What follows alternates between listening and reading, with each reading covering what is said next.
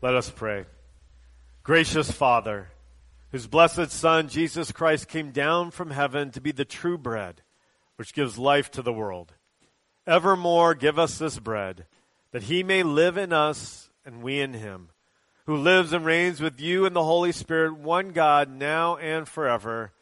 Amen. Our Old Testament reading this morning is Psalm 34. I will bless the Lord at all times. His praise shall continually be in my mouth. My soul makes its boast in the Lord. Let the humble hear and be glad. Oh, magnify the Lord with me, and let us exalt his name together. I sought the Lord, and he answered me and delivered me from all my fears. Those who look to him are radiant, and their faces shall never be ashamed. This poor man cried, and the Lord heard him and saved him out of all his troubles. The angel of the Lord encamps around those who fear him and delivers them. Oh, taste and see that the Lord is good. Blessed is the man who takes refuge in him. Oh, fear the Lord, you his saints, for those who fear him have no lack. The young lions suffer want and hunger, but those who seek the Lord lack no good thing. Come, O children, listen to me. I will teach you the fear of the Lord. What man is there who desires life and loves many days, that he may see good? Keep your tongue from evil and your lips from speaking deceit. Turn away from evil and do good. Seek peace and pursue it.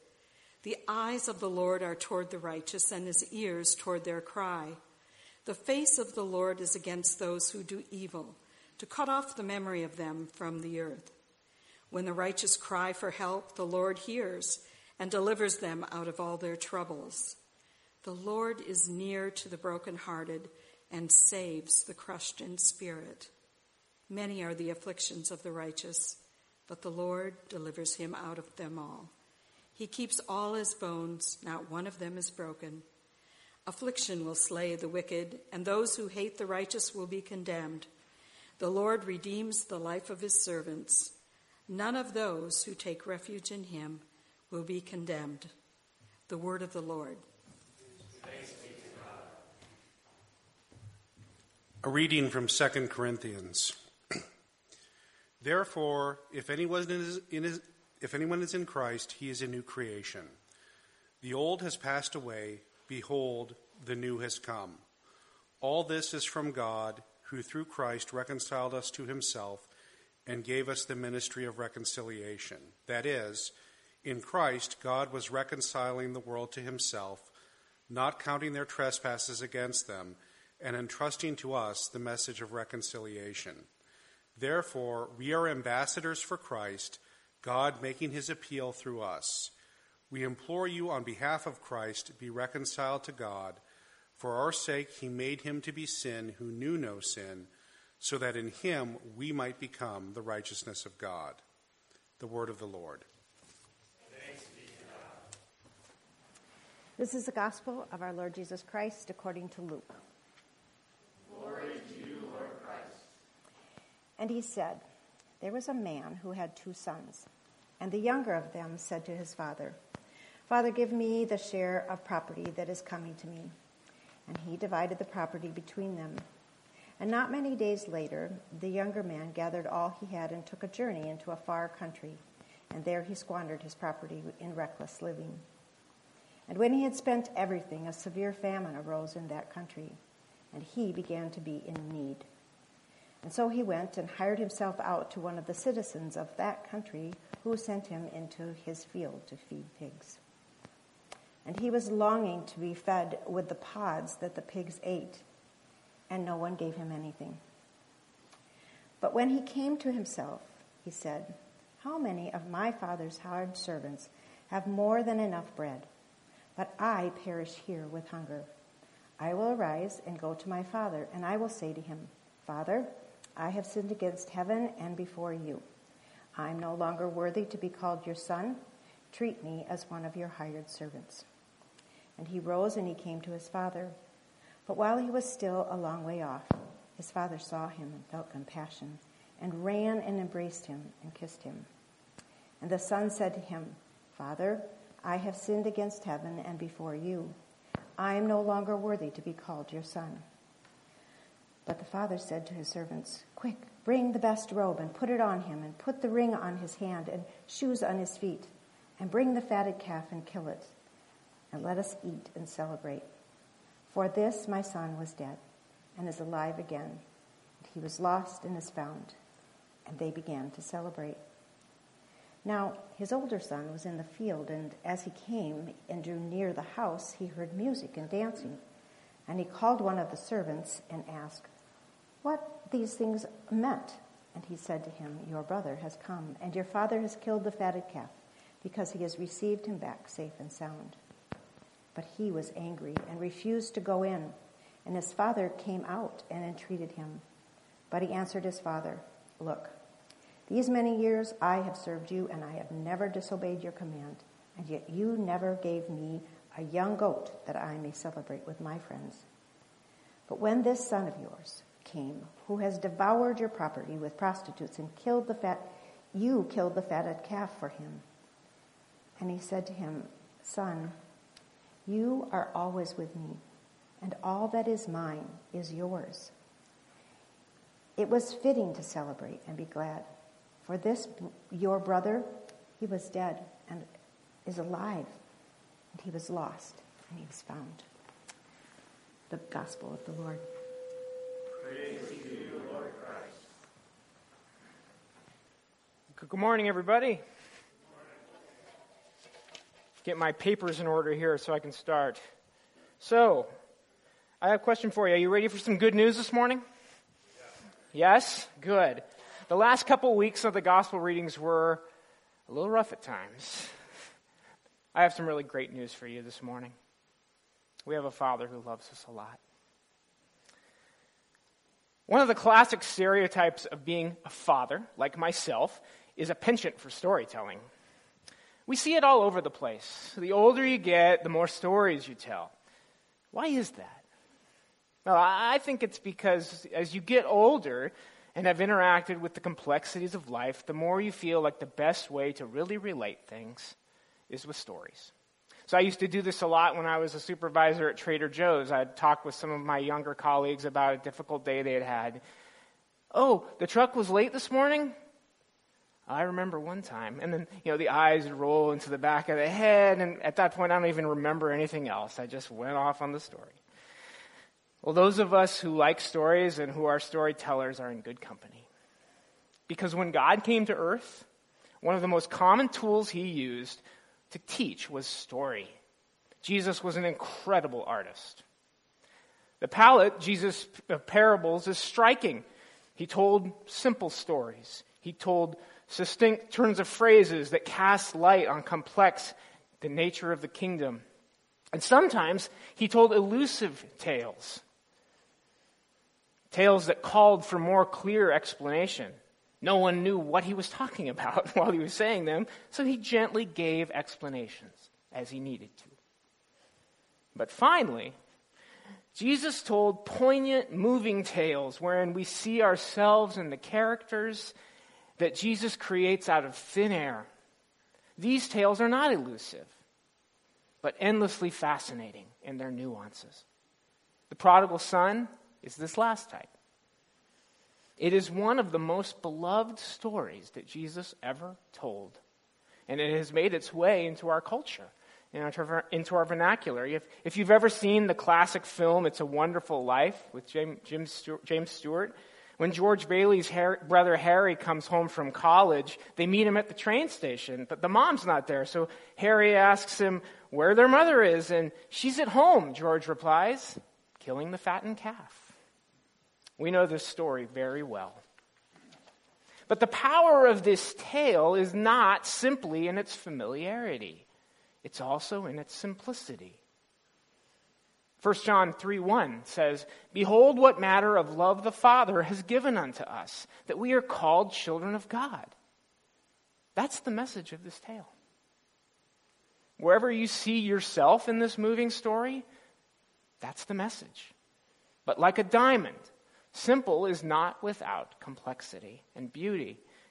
A diamond is essentially beautiful, but in so many different facets. And so too is this parable. We don't use the word prodigal much. Webster defines prodigal as characterized by profuse or wasteful expenditure. In fact, I would say this might be the only time I ever use the word prodigal, when it comes back to this story. The title we traditionally give to the parable is kind of a little misleading, actually, because while it is about a prodigal son, in some ways, one commentator said the parable is really called better called the parable of the forgiving father. For indeed, while we find a lot about the two sons, the principal message of the story is the degree to which the father loves both of his sons. And if we look closer than that, it's not just his great love, it's how he loves them. So, as I contemplated this familiar story and its characters, I did something I often do. I thought about songs, music.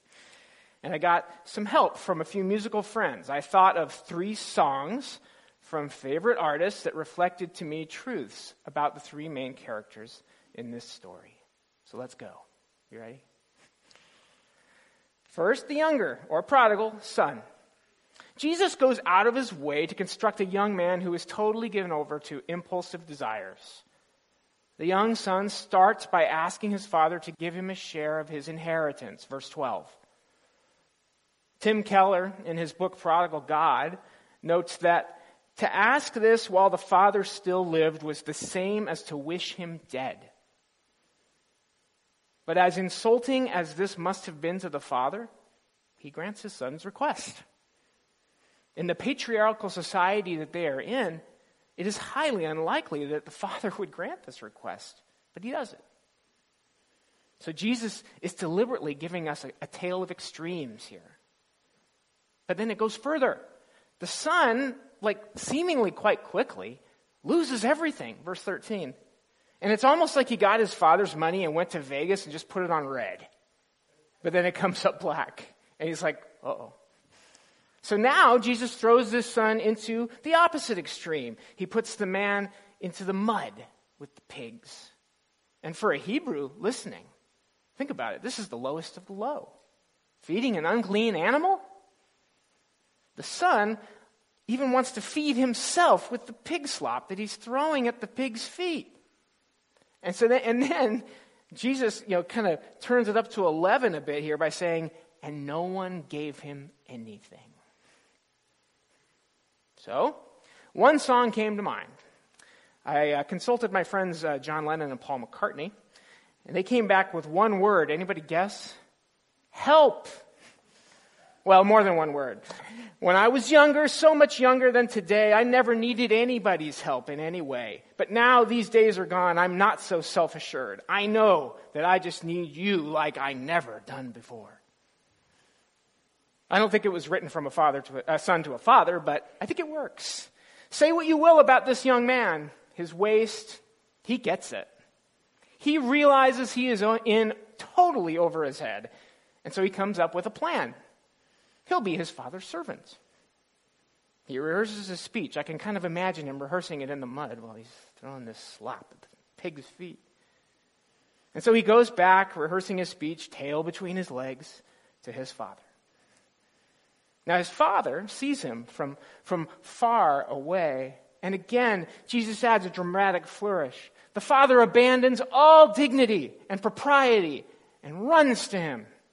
The Greek word for compassion here, it almost means like the heart, liver, lungs, and kidneys. It's that visceral. He feels so much love for his young son that it's almost like his guts feel it. He gives him his robe. He kisses him. He lavishes riches upon him. He tells his servants, go kill the fattened calf. The father doesn't even let his son say much. He's too busy making party arrangements. John Calvin puts it like this. This father is not merely pacified by the entreaties of his son, but meets him while coming, and before he has heard a word, embraces him, filthy and ugly as he is. God does not wait for a long prayer, but of his own free will meets the sinner as soon as he proposes to confess his fault.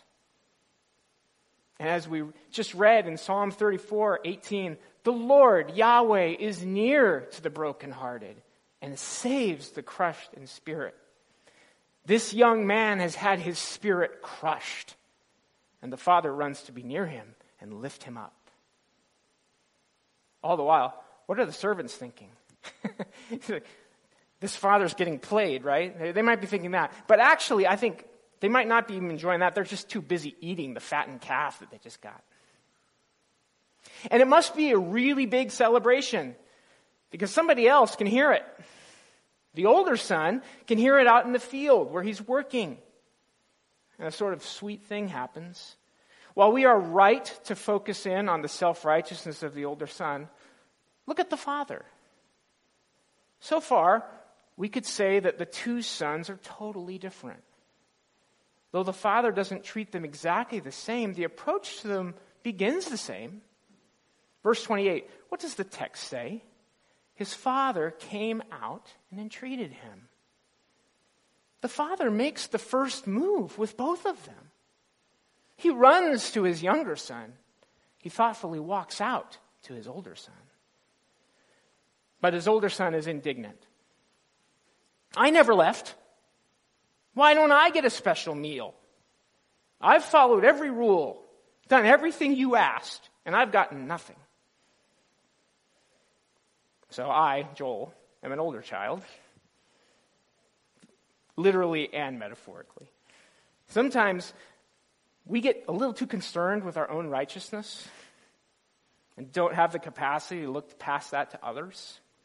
But the Father looks past his righteousness and answers him with deep care.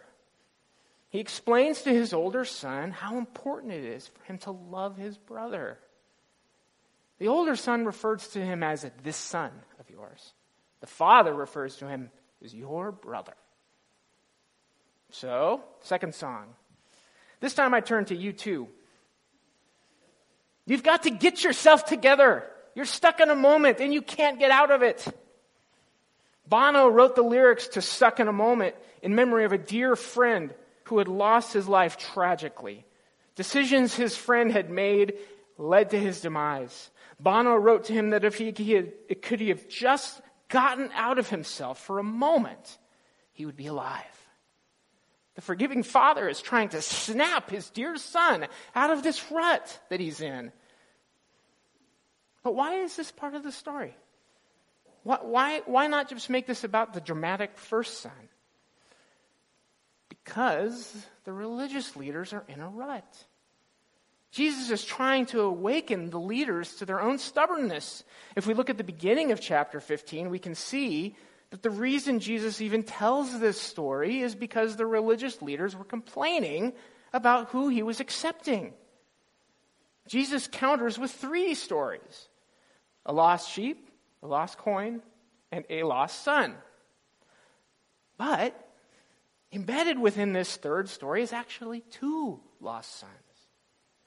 And I think it's interesting how little we talk about Jesus' deep love for the scribes and Pharisees throughout his ministry. Jesus knows how this is going to end. He has set his face toward Jerusalem. He knows how he's going to die and who is going to kill him. But he continually invests time in teaching in the religious leaders. Why? Because he's a prodigal God. He loves them. He wants to snap them out of their stubbornness. Their stubbornness is showing their lack of love, not only for God, but for their brethren. He wants them to see the eventual split it will cause with the Father. So Jesus says to them, in effect, you got to stand up straight. These tears are getting nowhere. It's more Bono. But now to the Father. To truly see the quality of the Father's love, you need to see both sons in the story. With the younger son, the father looks like a St. Bernard. He runs to greet the boy. He slobbers on him practically. He kisses him. Not so with the older son. With him, the father's approach reminds me of a phrase that Pastor Christian used last week. The father is displaying an attitude of compassionate correction. The wonder of God's fatherly love for us in Christ is how well he loves each of us. It's not just about quantity, though that's infinite, but quality. To prove my point, imagine if the father had reversed his approach with his sons. What if he had sternly talked to his younger son about the foolishness of his actions? What if he had waited on his porch, tapping his foot, and accepted the son's offer of servitude, and then lectured him? But the father knew that that was not what the younger son needed. By the same token, what if the father had left the party and run after his older son, kissing him and tearing the robe off his younger son to give it to the older son? No, it's actually kind of funny to think about, but the older son didn't need that. He needed compassionate correction. We don't really know much about either son's reaction because the focus is on how the father loves each of them. And that's how the story ends. So as I thought of this father's love for his sons, these lyrics came to mind. May God bless and keep you always. May your wishes all come true. May you always do for others and let others do for you. May you build a ladder to the stars and climb on every rung, and may you stay forever young. This is a song that Bob Dylan wrote to his young son. Why does it capture the father's love so well? Because it evokes all the dreams and hopes we have for our children when they're young. The years after that are full of seeing how they live out their vocations and their lives, and we see their successes and their failures. But is there anything like those first few moments? Well, the message of this parable is, yes, there is. The father in this story loves his wayward son to pieces. The emotions he felt when he first held his infant son or in his arms are on full display. He wraps him in a robe. He feeds him. He gives him shoes. He lavishes his son with the protection and provision that he would give a baby. But the father in this story also loves his older son to pieces. He gently but firmly corrects him. He calls attention to the big picture. My son, your brother has come home. Of course he is wayward, but him coming home is a big deal. Every calf I have, fattened or otherwise, is always yours. But we should celebrate your brother's return. The lyrics of Dylan's song are what I thought of, because I can see this forgiving father singing it to both of his wayward sons. The hope we have when children are little springs from the deep love we have for them. Our Father in heaven has infinite love. He's ready to run to you. So the message of this parable is simple. The Father's love for all of us is generous, is bountiful. But beyond that, I think there are two major types of people I want to address: younger and older siblings. First, younger. To those of you who may think you are out of reach of God's love, this parable and Luke's whole gospel is for you. In Luke's gospel, the younger siblings of the world are offered forgiveness. The demon-possessed, needy, and tax collectors are brought near. The pagans of Nineveh are held up as examples. And a condemned criminal on a cross is offered paradise. The Father invites you to a great feast. Taste and see that the Lord is good. My friend Tyler Holly and I were talking about this passage this week. He was reflecting on the fact that the feast that is offered to us is lavish and extravagant. It came at the cost of the Father's own Son, Jesus. Jesus is the fattened calf. And we dine at the great feast at the table of our Father, all of us sinners. Paul reminds us in 2 Corinthians that Jesus, the faithful one who knew no sin, became sin for us, for you. Never, ever believe the lie that anything you have done or anything you are is beyond God's extravagant love for you.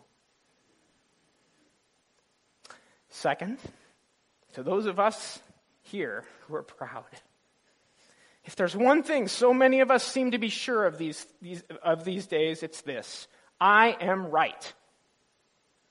Whatever our morals, values, politics, or way of life, so many of us seem so self-assured. But folks, as the Beatles told us earlier, those days are gone. We're not so self-assured. We need help from our loving Father. Tim Keller again. If you think goodness and decency is the way to merit a good life from God, you will be eaten up with anger, since life never goes as we wish. The message of this parable is for the proud, too. The Gospel of Luke and this parable has a message for us. Do we join our father with our brother at the feast, or do we pout outside the party? Are we like Jonah, who shakes our fist at God when Nineveh is shown mercy? If we are honest with ourselves, we struggle with pride. Our forgiving Father offers us gentle correction, even the proudest older siblings among us. We had to celebrate. Your brother is found. We are never outside the reach of God's extravagant, compassionate correction. The Father comes to us. We bring him nothing. What amazing grace. What extravagant love. What a great story. Let's pray. God, thank you so much for the extravagant love you give us. Thank you for the correcting love you give us, and for the way that you so gently and firmly tell us where we need to go and shepherd us. Thank you for the good shepherd, Jesus, who gives himself for us. Thank you for your table that we can come to feast. In Jesus' name.